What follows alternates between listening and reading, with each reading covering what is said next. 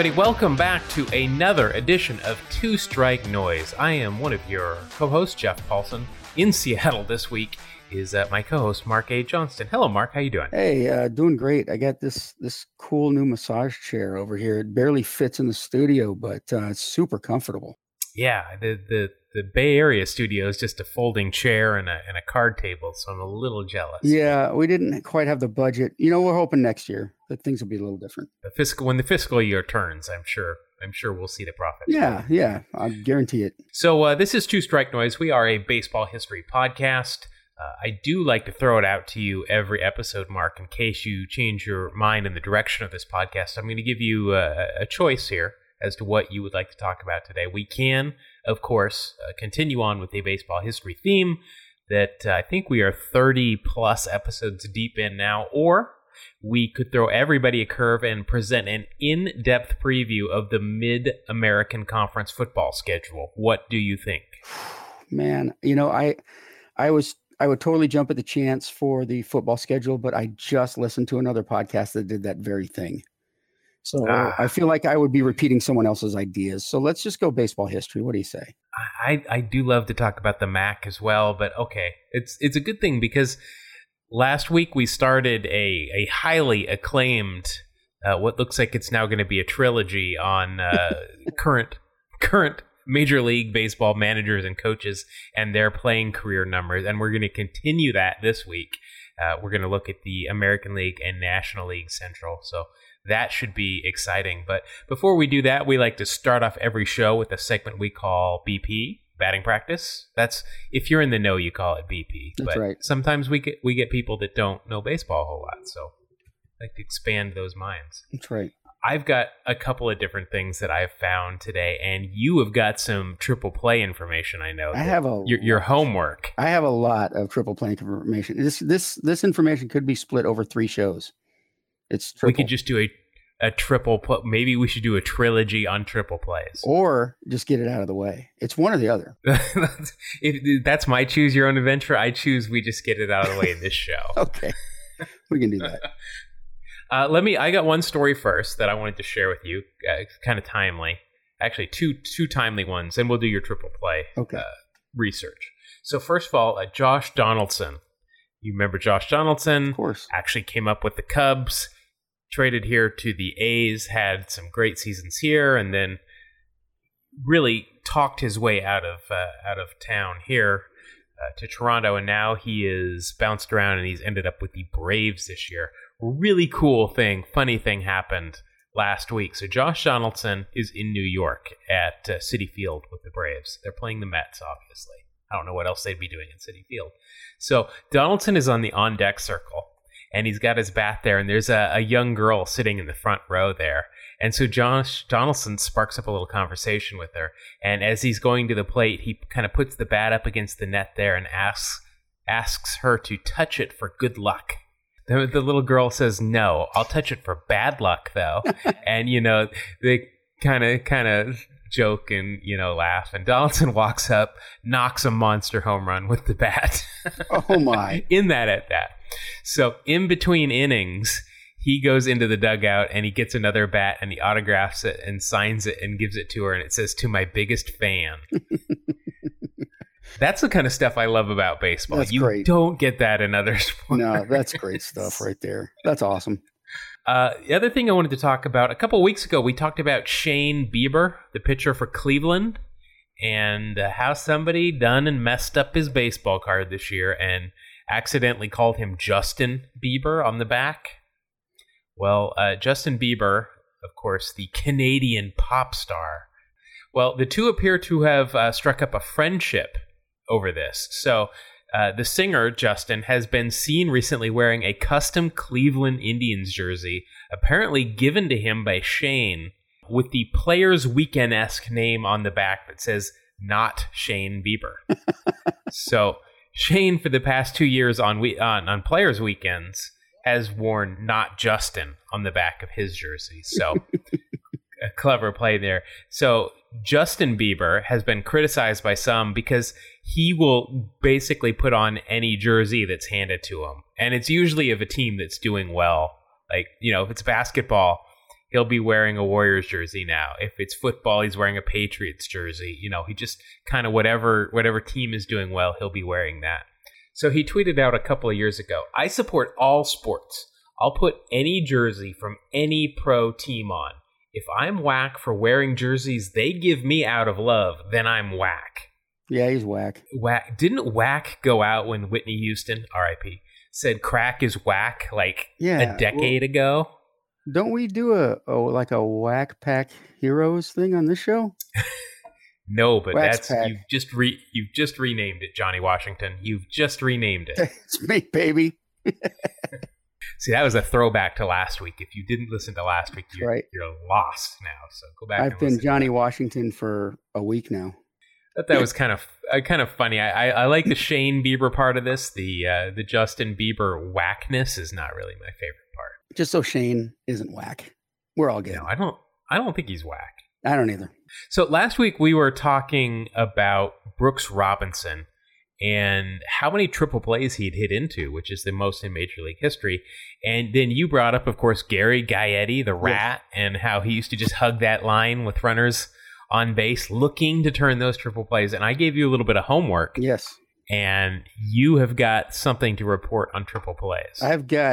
There's a lot of information on triple plays out there, but not specifically what I was looking for was who started the most triple plays. And I mean that on defense, who turned the most triple plays, because I swear Gaetti, it was once a month. And doing my research, not quite once a month. However, little off. The average defensive player turns 0 triple plays over the course of his career. Gary Gaetti started 7. Okay. Wow. So that's camping on that line. He loved that triple play. And now including, get this, 2 in one game against the Boston Red Sox at Fenway Park. That's unheard of. It's only been done once. 2 triple plays. The closest anyone ever got to it was in 1908. There was 2 triple plays in consecutive games. But Gaetti turned 2 triple plays against Boston at Fenway, July 17th, 1990. All kinds of cool stuff going on. I just wanted to let you know, when you go to a ball game, there is a 1 in 325 chance that you will see a triple play happen. Really? That seems, I would have thought it would have been higher than that. Yeah. Much rarer. I would too. And so I, just to put it along with some other oddities among the game of baseball, there's a 1 in 702 chance you'll see a batter hit for the cycle. So really? Yeah, a much better chance of seeing a triple play. I find that hard to believe. This one goes along with you and I and the perfect game issues that we have, having been to like 17 perfect games. Okay, not that many, but a bunch. It's the chance to witness a perfect game is 1 in 10,287 games. Jeez, and we've each been to 2. That's right. And I've been to 2, and you've been to 2 completely different. Right. Games. We've been to 4 perfect games between the 2 of us. Can we trade that in for a lottery win instead? I would do it in a heartbeat. I mean, I love my perfect games and all, but I'll take the lottery ticket. Yeah, isn't that bizarre? I came across that. But did you find one for no hitters? Because I have still yet to be at a no hitter. Yes, 1 in 806 chance. Oh, so that's like almost flipping a coin, and you're going to end up at 1, and I can't get to it. Right. Yeah, you got to go to 806 games next year, and then you're guaranteed. Here's a good one. Unassisted triple plays. There have only been 15 ever. Yeah. And that's the rarest of all plays in baseball. And there is a 1 in 12,492 chance that you're going to see an unassisted triple play. I have seen one. I saw it on TV. I did not see it in person, but right. I did see one. Well, I've only seen the replay on TV. So I've never watched one live or anything. Like, there have been 719 triple plays in Major League Baseball history. That's total. Only 15 of them were unassisted. And there's all kinds of weird little triple plays that have happened. I found this one a little bit of a Seattle reference. April 14, 2002, in his only major league game, Seattle's Ron Wright, W-R-I-G-H-T. He had 3 ABs, and in the second inning, he struck out. And then the second at bat, in the 4th inning, he hit into the old 1-6-2-5-1-4 triple play. Standard, pretty boilerplate triple play. Right. And then in the 6th inning, he came up again and hit into a double play. So he went 0 for 3 with responsibility of 6 outs and quite possibly what I might call the worst ever major league career. What's his WAR? I didn't see it. I think it's, can you have like a WAR that's like you can have an exponential? Just negative infinity? Yeah, something like that. I mean, that's pretty bad, man. Well, why don't you look that up? Because while I tell you, I got a couple of triple play trivia pieces here. And it should be noted that both Mark and I found a lot of this stuff on the saber.org. They've got a triple play database, which is just, they've got a spreadsheet in there that you can play around with. That is, I spent about an hour the other day just playing around with it. Sure. So these are a couple of things I found. The hidden ball trick has twice been used to turn a triple play. I do not know how. Wow, yeah. Because with the hidden ball trick, generally the ball's not in, nobody is batting it. Somebody is holding it and kind of keeping it so that a runner typically can't see it. There were two triple plays listed having been started with the hidden ball trick. Funny. So, gonna have to do a little bit more research into that. 8 times the pitcher has faced only one batter and recorded a triple play. So that means 8 times a pitcher has come into the ball game with either 2 runners on or the bases loaded, only faced one batter and recorded 3 outs. Yes, and a couple times that happened on one pitch. Yep. 20 times a triple play has been turned on the 3rd batter of the game. Oh, wow. So that means that both the first and the second batter reach base somehow, and that 3rd batter hits into a triple play. That's the antithesis of clutch right there. We're starting off the game well. We got our first 2 runners on, and let's go. And then this was my favorite, the one and only quadruple play. Yes. Of course, only the first 3 outs were counted, but in 1903, in the 6th inning, the New York Giants versus the St. Louis Cardinals, they turned to triple play and just kept throwing the ball around. Why not? Yes. Your question on Ron Wright's career WAR, he didn't play enough to have much of a career WAR, so it's only negative 0.1. However, I would like to point out that he was on pace to have 486 at-bats and hit into 162 double plays, 162 triple plays, and 162 strikeouts during the season. So not so good. Very sustainable. Yeah. I think that's probably a very good prediction of what would have happened. How many headlines said Wright is wrong in Major League debut the next day? Too easy, but I'm sure there's plenty. That's some good triple play stuff. I will put a link to that Saber triple plays spreadsheet in the show notes. That is fun to go play around in. They've got a lot of links there to some other things, so you can do a little bit more in-depth research on that stuff. Yeah, good stuff. Fun stuff. That was a good homework assignment, Jeff. I appreciated that. Yeah, it's good. Yeah, I will give you flying. Since we didn't have Kangaroo Court this week, and I didn't have to fine you, I'm going to give you an A+ on that. Oh, rock and roll, man. I got a chance to pass again. This is good. All right, so now let's move on to our debut segment. So this podcast is premiering on September 3rd. So I have got a ton of debuts today, and I attribute that to because the beginning of September, of course, means September call-ups. Rosters expand. This might be the last year that they expand, but for quite some time they've expanded it in September to 40 players. So a lot of guys come up and get their first, into their first games around this time. I got a couple of names here that aren't going to mean anything, but just they kind of go on the all-name list of some guys that have been that made their debut today.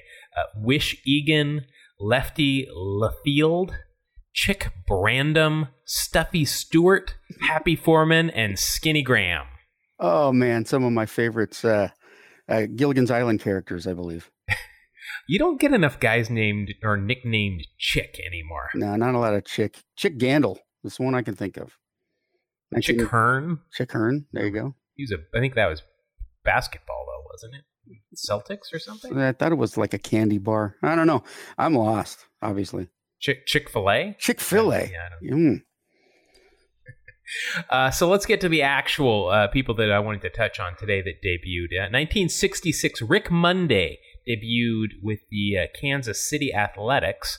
Of course, Monday is best known for stopping an American flag from being burnt in protest in 1976 at Dodger Stadium. Yep. But Rick Monday had a really good career. Career OPS plus of 125, career WAR of 33.1, and he was a member of the 1981 World Series Dodgers team. That's right. I remember Rick Monday as a Dodger when I was a kid, and he would be on Saturday night games where they always show the Dodgers, or Saturday day games. They always show the Dodgers games, And I swear the man just had a flair he loved to hit a home run when the camera was on.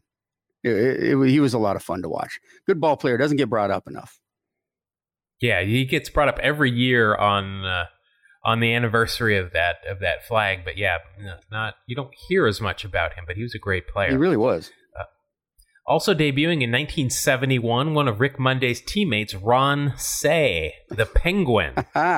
Yes, you bring up. Now this is very personal. Ron Cey and I graduated from the same high school.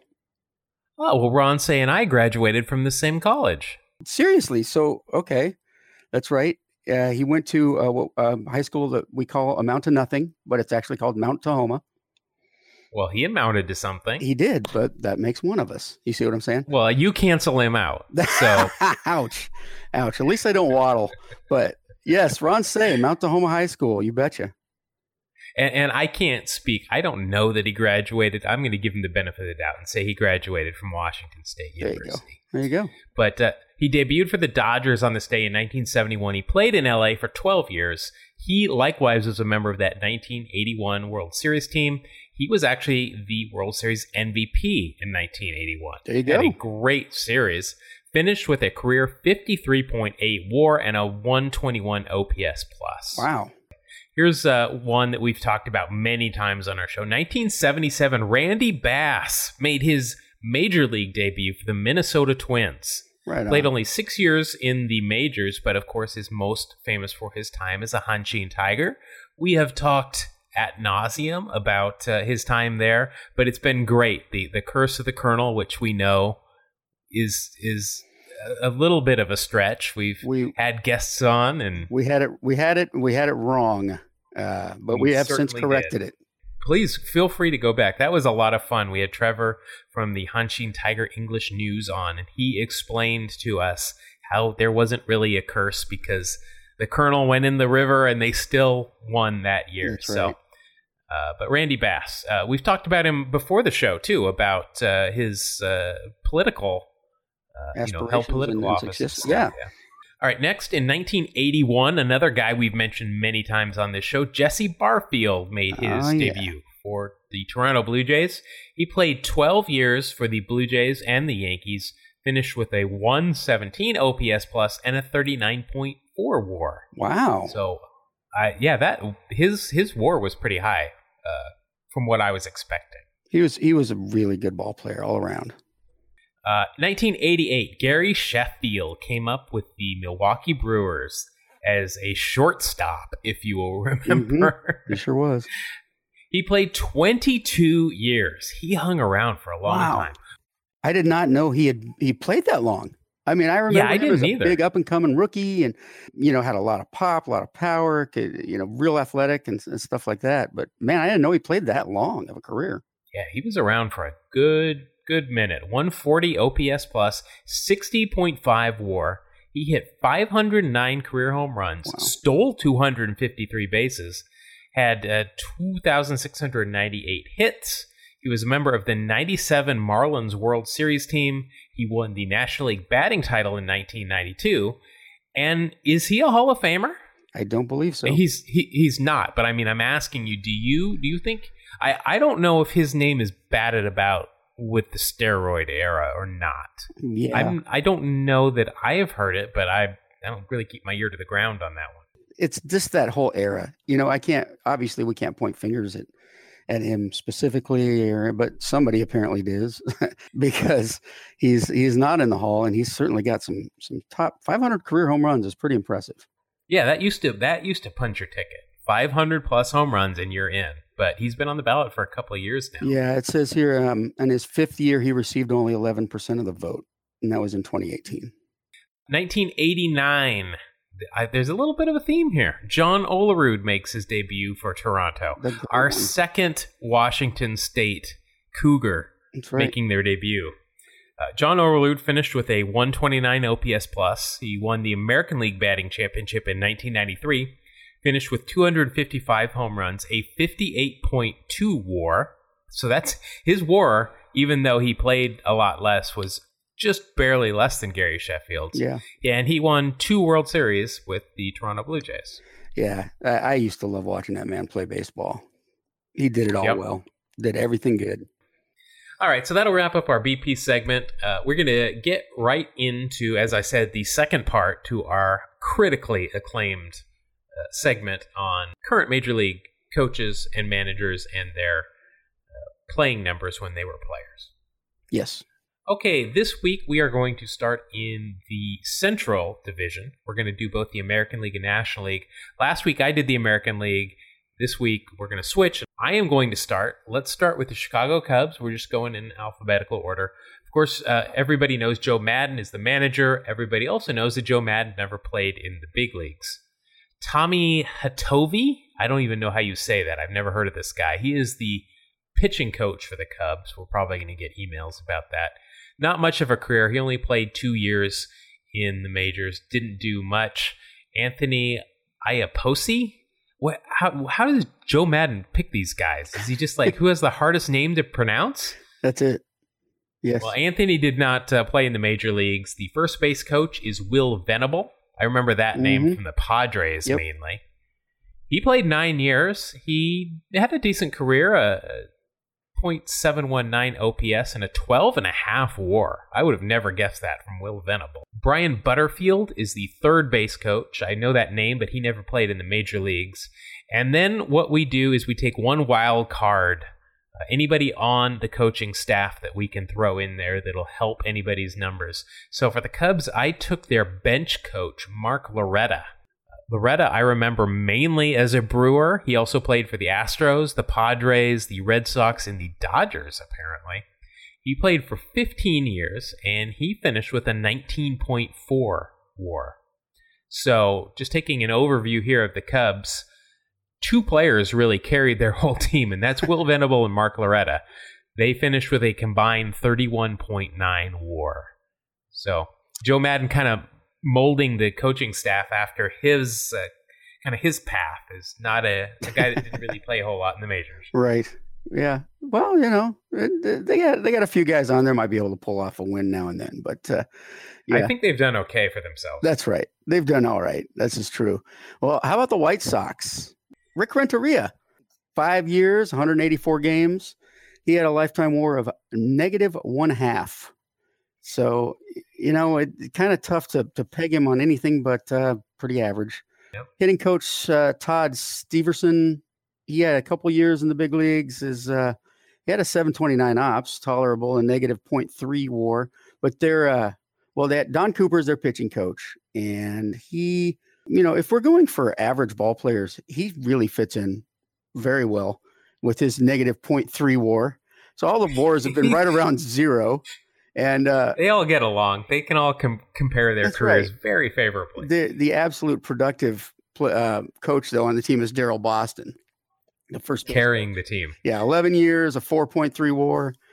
He had 83 career home runs. And, of course, with the name Boston, he never played in Boston. He played for the Yankees in Colorado and the Mets. So he played for 2 New York teams and not in Boston. But, maybe he played in a city named Daryl. I don't know. I'm losing my thought process here.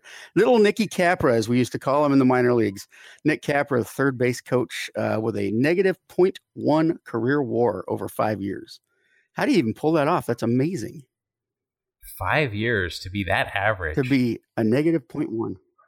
And that OPS, career OPS of .503. I mean, you're not getting on base or hitting for power. Yeah. And he stuck around, though. He played 45 games. Over the course of his short career.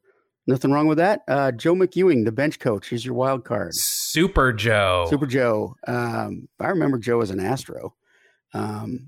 A .8 I remember WAR. he came up with. At least it's positive. Yeah, I remember he came up with the Cardinals. That's where I remember him. Yep. Yeah. And he had a WAR of 0.8, so only the second positive WAR on the White Sox coaching staff. So, very, very average as ball players, the coaching staff for the White Sox. Better coaches than they were ball players, I would think. All right, my turn. Let's go to the Reds. Can you name me the Reds manager off the top of your head? No. I can tell you it ain't Pete Rose. David Bell is right. the manager, carrying on the Bell tradition of being a player and a manager.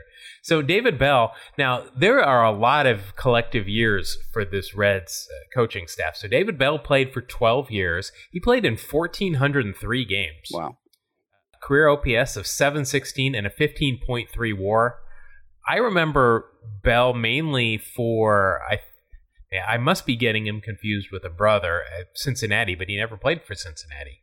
Played mainly for Cleveland, St. Louis, San Francisco, Seattle, Philadelphia, Milwaukee. He kind of made the tour around the majors. He was a pretty good ball player, in my opinion. I think his defense was pretty solid, and he could hit a little bit, a little power. 123 career home runs, but a 15.3 WAR, not bad at all.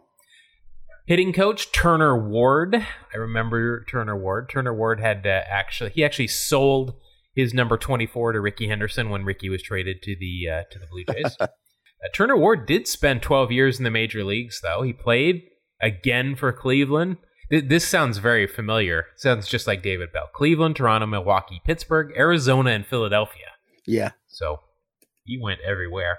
Had a pretty good average career, but to play 12 years in the major leagues I would give my left arm to do that. Have to be a right-handed pitcher then. But a career WAR of 4.4. Derek Johnson's their pitching coach, did not appear in the major leagues.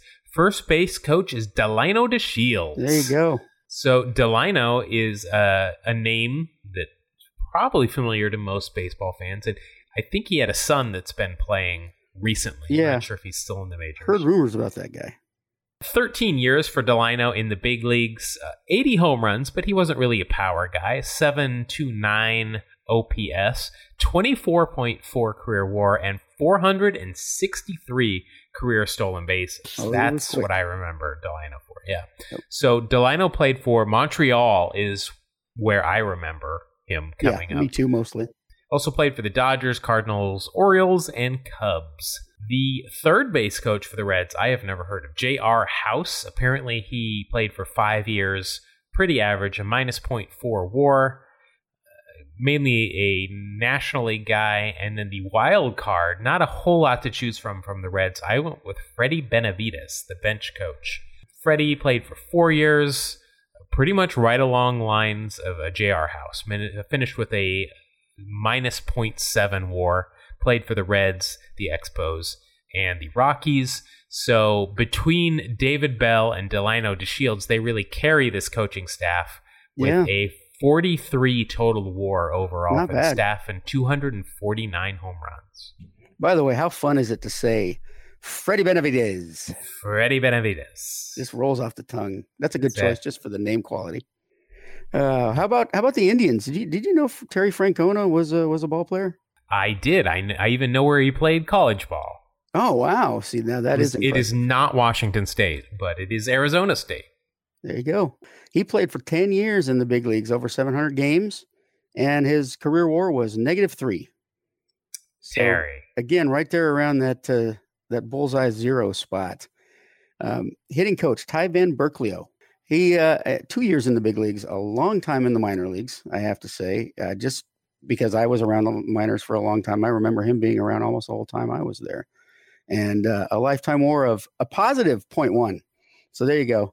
Ty Van Berkelio, a positive influence in his career on the teams he played for. Their pitching coach is Carl Willis on the Indians. Carl Willis did 9 years, 267 games, and had a lifetime WAR of 1.8. So another positive. But the guy that really sets this staff apart is Sandy Alomar, their first base coach, of course. Or I have typed out there, Sand Alomar. Or Sand Alomar. Whichever one works. Alomar, yes. Yeah. 20 years in the big league, Sandy Alomar. And wow. Yeah. almost 1,400 career games, and he was Rookie of the Year in 1990. Personal story, signed every card I stuck near him. You couldn't walk by without him grabbing a card out of your hand and signing it. Neatest guy. Just a fun. Sometimes he would just stop you and sign your forehead. He or would. anything. He just signed. It would be like, he's got a pen, great guy and an awesome ball player too. So Sandy Alomar with a 13.7 career WAR. Third base coach Mike Sarbaugh, never played in the big leagues. I'm assuming it's Sarbaugh. BAU. Sure. Yeah, sure. And the wild card, Scott Atchison, bullpen coach. Scott Atchison, I remember as a Mariner, but don't remember a whole lot more than just that aspect of it, with a lifetime 3.6 WAR. So, tolerable. Yeah, not bad. You combine. We've had so few pitchers that are now coaches that have anything positive, and they've got 2 on this staff. Right. So That's they exactly actually right. combine that with the offense, and you get almost you get a 16.2 combined WAR. Which, not bad. As we're going through these teams, that's not bad. Right. All right, let's jump back up to the NL Central, the Milwaukee Brewers. Craig Counsell, the manager. Now, Counsell played 16 years, and that does not surprise me. He played a lot of middle infield, played for the Rockies. I think he came up with the Rockies. Played with the Marlins, the Dodgers, the Diamondbacks, and, of course, finished his career with Milwaukee. Over those 16 years, hit 42 home runs and finished with a 22.4 WAR. Andy Haynes is the hitting coach. He did not appear in the major leagues. Chris Hook, the pitching coach. He only played 2 years, finished with a 5-2 record, 5.89 ERA, which brought him to a minus 1.2 WAR. He played for the Giants in those 2 years. The first base and third base coach for the Brewers never appeared in the major leagues. That's Carlos Subero and Ed Sidar. And the wild card for the Brewers is Steve Karsay, somebody that I am familiar with, coming up as an A's fan. I believe he came up kind of right after Todd Van Poppel, a year or two after Van Poppel, and they thought, okay, this is good. This is going to be the guy that's going to be the real dominant ace, since Van Poppel never really, became what he was expected. Karsay had a good career. 11 seasons he spent in the majors. Finished with 32-39 record, a 4.01 ERA, and 11.1 WAR. He came up, like I said, with Oakland, played for the Indians, the Braves, the Yankees, and the Rangers. Karsay, I remember having a 90 score rookie card that I would collect because I was into the A's back then, So really, 2 players. They only had 3 players. They only have 3 players on their coaching staff that appeared in the majors. Between Craig Counsell and Steve Karsay, though, that is a 34.3 career WAR, which is not bad. Wow, yeah, that's impressive. Detroit Tigers. Everybody's been waiting for this one. I don't know why I said that. Anyway, clamoring. Ron Gardenhire, the manager of the Tigers, had a career .8 WAR in his 5 years of playing big league ball for the Mets. Have no recollection of his career whatsoever. But I don't either. I don't either. Which isn't saying, neither of us lived in New York, but, such is life.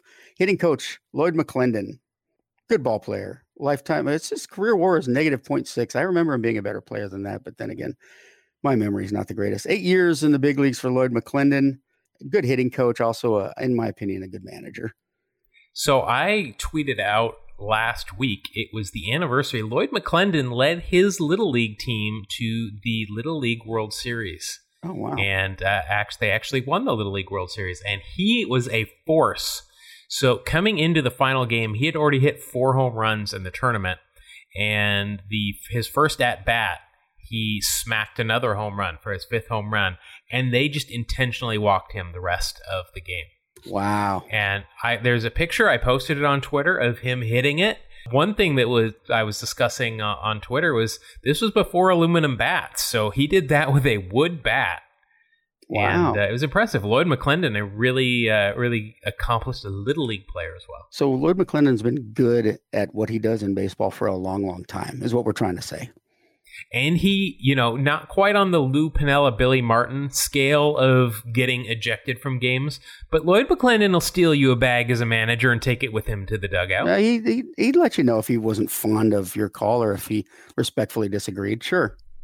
Rick Anderson is their pitching coach on the Tigers. 3 years, 28 games, but he went 4-4 career with a WAR of 0.3. So sitting right around that zero mark again, Now, here is the pride of the Tigers coaching staff, Ramon Santiago, their first base coach, with a 7.6 career WAR. And 13 years in the majors. 13 years. Ramon Santiago. Wow. A career 30 home runs, though. That's 30 more than I have. So, Actually, 31 more than I have. Very impressive. Their third base coach in Detroit is Dave Clark, who played for quite a while, 13 seasons, over 900 games, amassed a WAR of 0.3. So sitting right there around that, right around where we keep landing for some reason. These coaches, Phil Clark, the assistant hitting coach, is the wild card here, 5 years in the big leagues and a 0.7 WAR, playing for Detroit, San Diego, and Boston. I just wanted to say Dave Clark, by the way, played for Cleveland, Chicago, Kansas City, Pittsburgh, LA, Cincinnati, and Houston. He got to see a lot of cool different cities through his a lot career. of the country. Yeah. So looking at the combined WAR here for the Tigers, it is a 9.1. I think what we're learning here is that in most cases, those who can't teach really applies to the major league. Yes, it does. All right, so let's go up to the National League. Our next team is the Pittsburgh Pirates. And leading the charge here for the Pirates is manager Clint Hurdle, who I have found most people hate. Yes. Not somebody that a lot of fans like. Clint Hurdle did play for 10 years, though, in the major leagues. He hit 32 home runs, has a .745 career OPS, and a 2.8 WAR. He came up with the Royals, played for the Reds, Mets, and Cardinals. He has got a hitting coach and a pitching coach who their hitting coach, Rick Eckstein, did not play in the majors. Ray Searage is his pitching coach, and Ray actually played for 7 years in the big leagues, 11-13 with 11 saves, a career ERA of 3.50, not bad, and a career WAR of 4.5. So a rarity there with a positive WAR for a pitcher. Kamara Barti is the first base coach. Do you remember Kamara? I am drawing a blank on that. I remember that name. I remember him in Detroit, but apparently also played for Cincinnati and Colorado. He played for 6 years. Pretty average. 0.5 WAR. Joey Cora is their third base coach. That's a name I know you're going to know well. Oh, yeah. He played for 11 years, finished with a 7.9 WAR, a 717 OPS. And he is brother to Alex Cora, correct? Correct, yes. And then finally, my wild card for the Pirates is bench coach Tom Prince.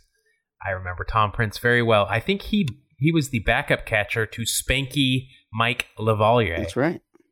Tom Prince, a pretty decent hitter, if I remember. So Tom Prince played for 17 years. Wow. I'm going to guess most of those he was a backup catcher, just one of those solid backup catchers. Ended up with 24 career home runs and a .8 WAR. I mean, that's saying something. If you can play for 17 years with a WAR of .8, that's impressive. You stuck around. You made yourself valuable. Yeah. So looking at the combined totals here for the Pirates, 51 years of Major League playing experience and a 16.5 career WAR. Wow. Between everybody. Not bad. Not a bad staff, yeah. Yeah. Back to the Kansas City Royals and their manager, Ned Yost, who played for 6 years and amassed a negative 3.7 WAR. So now that is equally as impressive to play for 7 years and have a WAR like that. Yeah, he pulled it off. Ned Yost, I mean, one of a kind, The hitting coach is Terry Bradshaw. That's what I wrote. Must be true. And Terry Bradshaw, of course, threw a lot of touchdown passes and played also for the St. Louis Cardinals in baseball and had a lifetime. He played for 2 years, 34 total games, and had a lifetime WAR of .1, hitting a total of 0 career home runs. So much better quarterback. I'm checking it, but I'm fairly certain that is who their actual batting coach, what his name is. The savior, though, of the Royals coaching staff, Cal Eldred. The legendary Cal Eldred, 14 years in the big leagues. He struck out almost 1,000 players over the course of his career. A lifetime WAR of 16.2 to the positive. You got to give Cal Eldred some credit there. That's pretty solid, man, because I don't think he played on a lot of front-running teams. So he was definitely valuable wherever he found himself between Milwaukee. I remember him on the Brewers, and they were not good. Yeah, and he was a valuable player to wherever he found himself, it looks like. First base coach Mitch Meyer, 6 years in the big leagues. Didn't really do anything. 1.5 WAR. It could have been worse. 10 career home runs. That's fun. You get to trot around the bases for the Royals for a bit. He stuck around. And then I see you put third base coach Mike Jirschel in here. Nice name, just trying to throw me off. Never played in the big leagues. And, of course, wild card, their bench coach, Dale Swaim, who's going to be a manager in the big league someday. He was. I think didn't he manage the Cubs for a he will a be hot again. minute? He's solid. I remember him coming up through the minors a couple of times. He found himself, and the minors came back up. Milwaukee, Pittsburgh, Philly, Oakland, New York, Seattle, the White Sox. I should have just said everybody. That would have been all encompassing. But the Royals, as far as the everyday players, a negative 4.5 combined WAR. Cal Eldred steps in and saves their rear ends, though, with his 16.2. Jeez, he really did. He is really the only one that had anything of a major league career, wasn't he? That's it. Yep. All right, so let's bounce up to the final member of the National League Central, the St. Louis Cardinals. And I could not have told you who their manager was for all the money in the world. Mike Shildt. Yes. And I know that name because I know the Cardinals came and played the A's, but that is really the only way that I would have ever known that. He did not appear in the major leagues at all, nor did his hitting coach, Jeff Albert. Oh, by the way, I did confirm Terry Bradshaw is the batting coach for the Royals. Terry Bradshaw, he can do it all. He's an actor too, Mike Maddox, pitching coach for the Cardinals. Boy, Mike Maddox has really made his way around. A very highly respected pitching coach, of course, the brother of Greg Maddox, Hall of Famer. Mike didn't have that bad of a career himself. He stuck around for 15 years, finished with a career mark of 39-37, 20 saves, 4.05 career ERA, and an even 6 WAR on the positive. That's not bad. And I'm going to go ahead and do what you say. It might be easier to name teams he didn't play for than all the teams he did play for. But he stuck around 15 years. And he was a spot starter, reliever, pretty solid player. He was always someone you wouldn't mind having on your team. Yeah. Now, I'm already smiling looking at the name of their first base coach. Now taking the field, the first base coach, Stubby Clapp. Yes, Stubby Clapp. That's a real Sounds name, like right? That is not a STD from World War I. That's what it sounded like to me, man. Real name. Stubby Clapp did play for 1 year in the major leagues, 23 games. He had 5 hits and a minus .1 WAR for the Cardinals. Ron Warner, third base coach, did not appear in the major leagues, and this is carrying the team. And there were a couple of guys to choose from, but that we would have known. But this is easily the best name. Is Willie McGee, the assistant hitting coach. There you go. Gotta love Willie McGee. Willie McGee, the alien. He looked like he looked like an alien. 18 years in the big leagues, 2,254 career hits, 79 home runs. That's high. I would have not thought he hit that many. And I bet the handful of those were inside the park home runs. Yeah. 34.2 career WAR, which is great. Wow. He stole 352 bases career-wise, and I remember the A's traded for him. It wasn't at the deadline in September. It was probably July or August. They traded for him, and I believe it was 1990. And he at the time was leading the National League in batting average, and then he came over and smoked the American League. And there was talk that if he had enough at bats, he could have won the batting title Right. in both leagues. Right. But he really saves this team. So you combined his WAR with the Mike Maddox, and for a total, they are at 40.1 WAR. That's very good. Yeah. Not bad at all. And I get to wrap up with the Minnesota Twins. And Don't you know? this is kind of fun because they have a combined on their coaching staff 10 years of big league experience. 7 of them belong to Rocco Baldelli, the manager. Yeah. So this is not an experience, not a big league experience coaching staff. Rocco Baldelli, though, solid ball player, one of the great names. Hey, Rocco, you got to love it. Rocco Baldelli just rolls off the Italian tongue there, pal. 10.2 career WAR. His ops is 766, so not bad. Hit 60 career home runs over 7 years. I remember Rocco being a pretty good ball player. And he was very highly touted, but he had some health problems. He did. That really, it drained his energy, and he just couldn't play at his potential, and it really was unfortunate because, he was very highly regarded prospect. Yeah, and he has surrounded himself with James Rosen, the hitting coach, Wes Johnson, the pitching coach, and Tony Diaz, his third base coach, who have no big league experience whatsoever. And, of course, the great veteran first base coach, Tommy Watkins, who played 1 year, 9 games in the big leagues for Minnesota.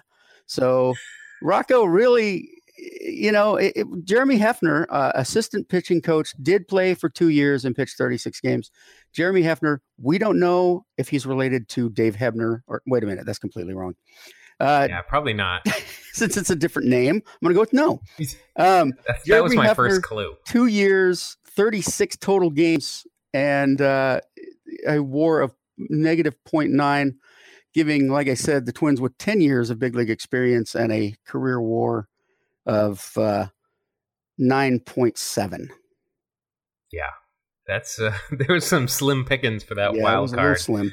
On the Twins. Yeah, so I think for me in the National League Central, let's take a look here at the full numbers.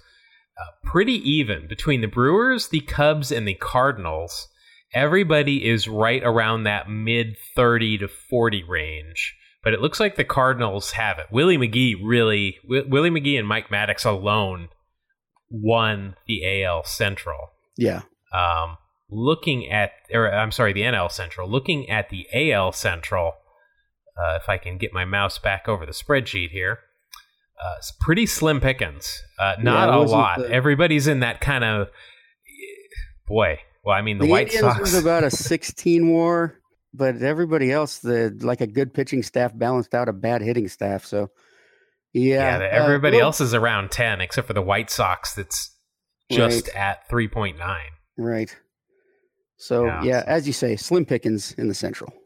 Slim pickings. So next week we'll wrap this up with the East, the American League East and National League East, where we have got one really fun team that I'm excited about. It has been discussed that maybe we would do this also for team broadcasters. I think that would be a lot of fun. That would be fun, absolutely. All right, so Mark, it is now time for the final segment of our show, one of our most popular segments as well. It's time for Wax Packs Heroes. We had a game changer last week. I pulled out an old Beckett's from 1992.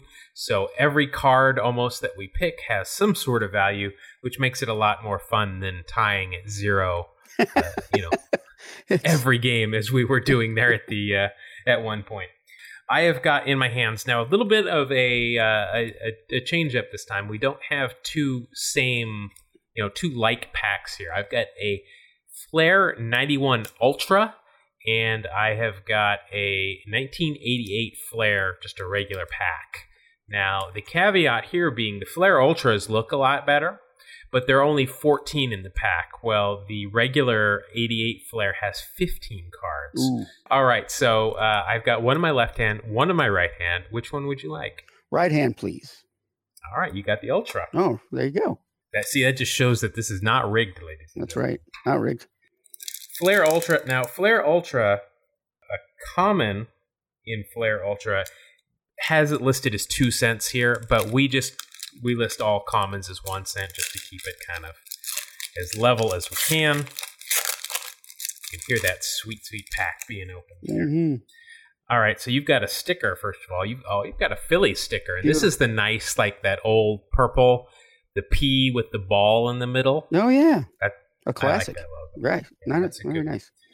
All right, so you're going to start off with a Ultra checklist. We love checklists. Gotta love them. Now, I just want to see, worth any money? No. Starting off, Eric Anthony, Astros outfielder. Oh, man, I had high hopes for that guy. Yeah, he kind of looked like he was going to be a stud. Like he had some power, he had some speed, and he had a pretty good arm. Yeah, but, he didn't really. He didn't pan out, but boy, did he have. He was sure a good card to collect for a while. Next, we've got former Major League manager Ozzie Guillen in his White Sox uniform, and that's a great picture. He's swinging, and it is at Old Comiskey. They've got an older uniform on. I loved Old Comiskey. I can see all the yellow bars from the box seats behind it. Yeah. That card is worth absolutely nothing. Cool. Here's somebody that we talked about, I think it was last episode, maybe 2 episodes ago, Steve Avery. Oh, sure. This is his rookie card. Solid, and now this is solid pitcher for the Braves. Huh. This is card number 1. So that's telling you something here. He was a very, very highly touted prospect. This is his rookie card, and they gave him card number 1.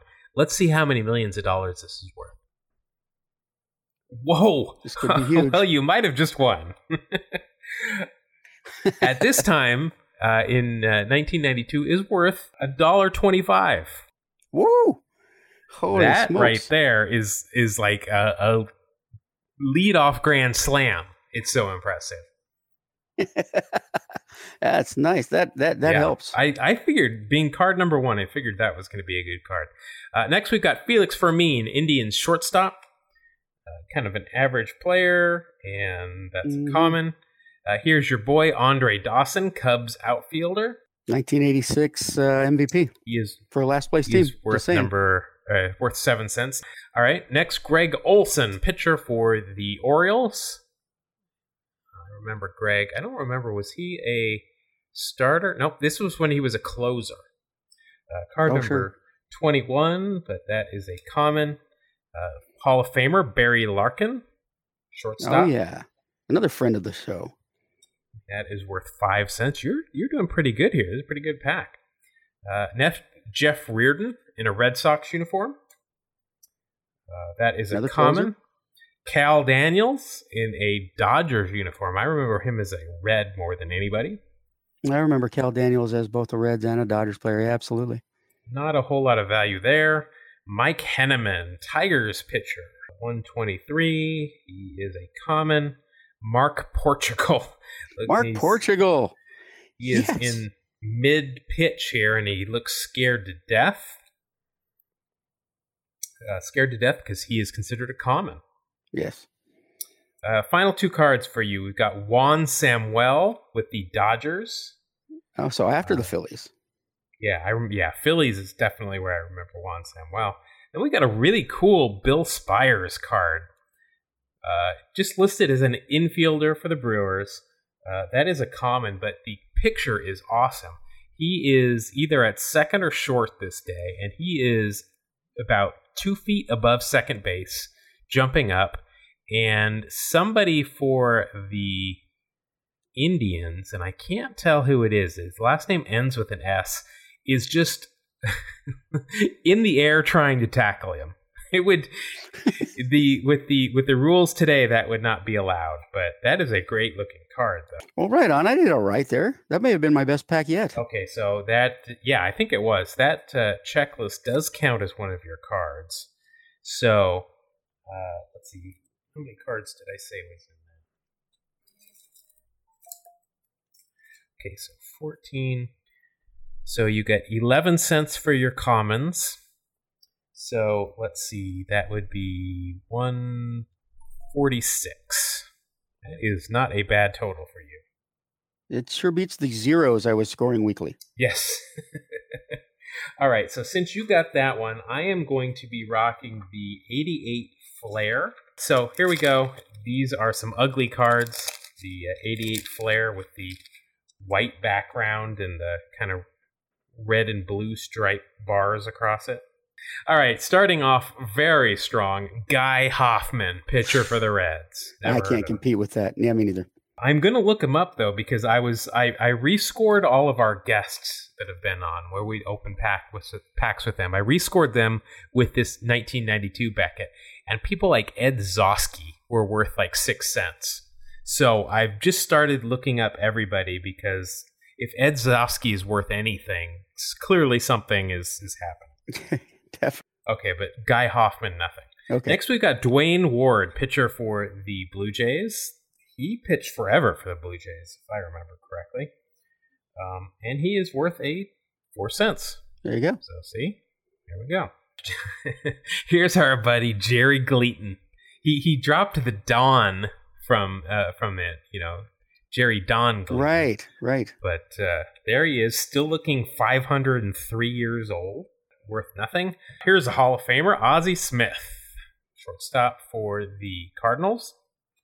Let's see what that's got to be worth something. 15 cents.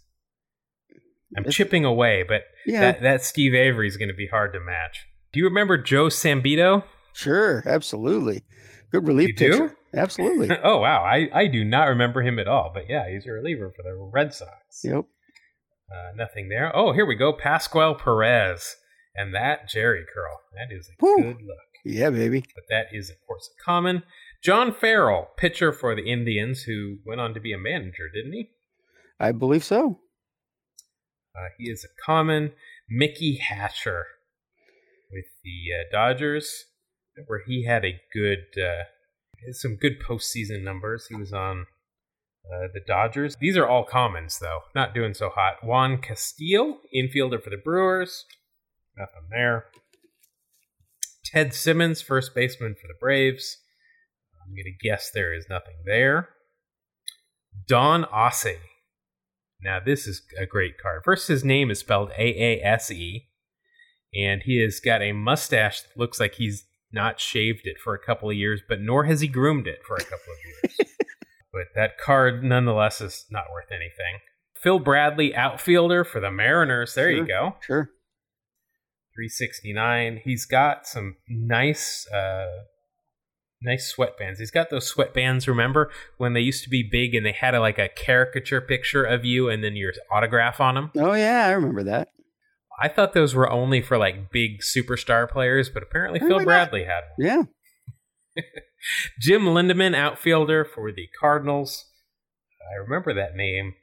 Not worth anything. Tom Brookins, infielder for the Tigers. I'm pretty sure that's not worth anything. But the final card in my pack is one Mr. Nolan Ryan. There you go. You win. Looking stoically off to the left of the camera. Let's see. I don't think it's going to be worth $1.25, but that's got to be worth something. Card number 455, and that is worth 75 cents. Woo! Hey, you know what? My boy scored for you there. Yeah, that was clearly the best card. So everything.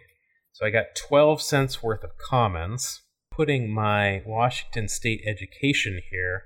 Let's see, that would be $1.06 compared to your $1.46. Wow. You beat me by 40 cents, sir. Steve Avery with the victory. Yeah, Steve Avery with the complete game victory. And with that, you now take over the lead. You've won the last three times that we've played here. You're now up 4-3. Very nice. Wow. Nice. I had no idea. And now Steve Avery is your favorite pitcher of all time. That's right. God bless Steve Avery. It's now announced to you. It was unbeknownst before. Now it's announced. All right, so that is another edition of Wax Packs Heroes. That's a lot of fun to look through those cards. As always, look in the show notes. I've got a link to Cards for Kids where you can send all of your common cards. I am getting ready to... Actually, I've got these in a box now. Maybe I'll keep the Nolan Ryan and the Steve Avery card just for you. But there you go. The rest of those can go in the box, and we will send those off here to some kids. Hopefully get them interested in baseball and collecting cards. Right on. Like to remind everybody a couple of things you can do to help the show. First of all, if you enjoy this show, please tell a friend. Post on Facebook or Twitter or Instagram. Tell everybody what a great time you had here today.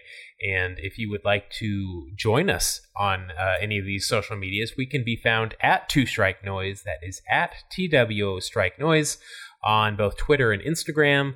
Please feel free to rate and review us, subscribe wherever you get your podcasts. We'd appreciate it.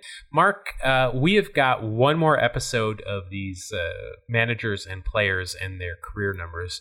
Do you think you can make it to talk about that? I'm pretty positive that having two divisions now in my past, that I can pull off a third one. Yeah, absolutely. All right. Well, we'll bring it home next week or the week after that. I'm not sure. We might have something else coming up next week, but we will get to those. But until then, I'd like to thank you for listening to another episode, and we will see you next week on another edition of Two Strike Noise. Thanks, y'all. God bless you. Have a great day.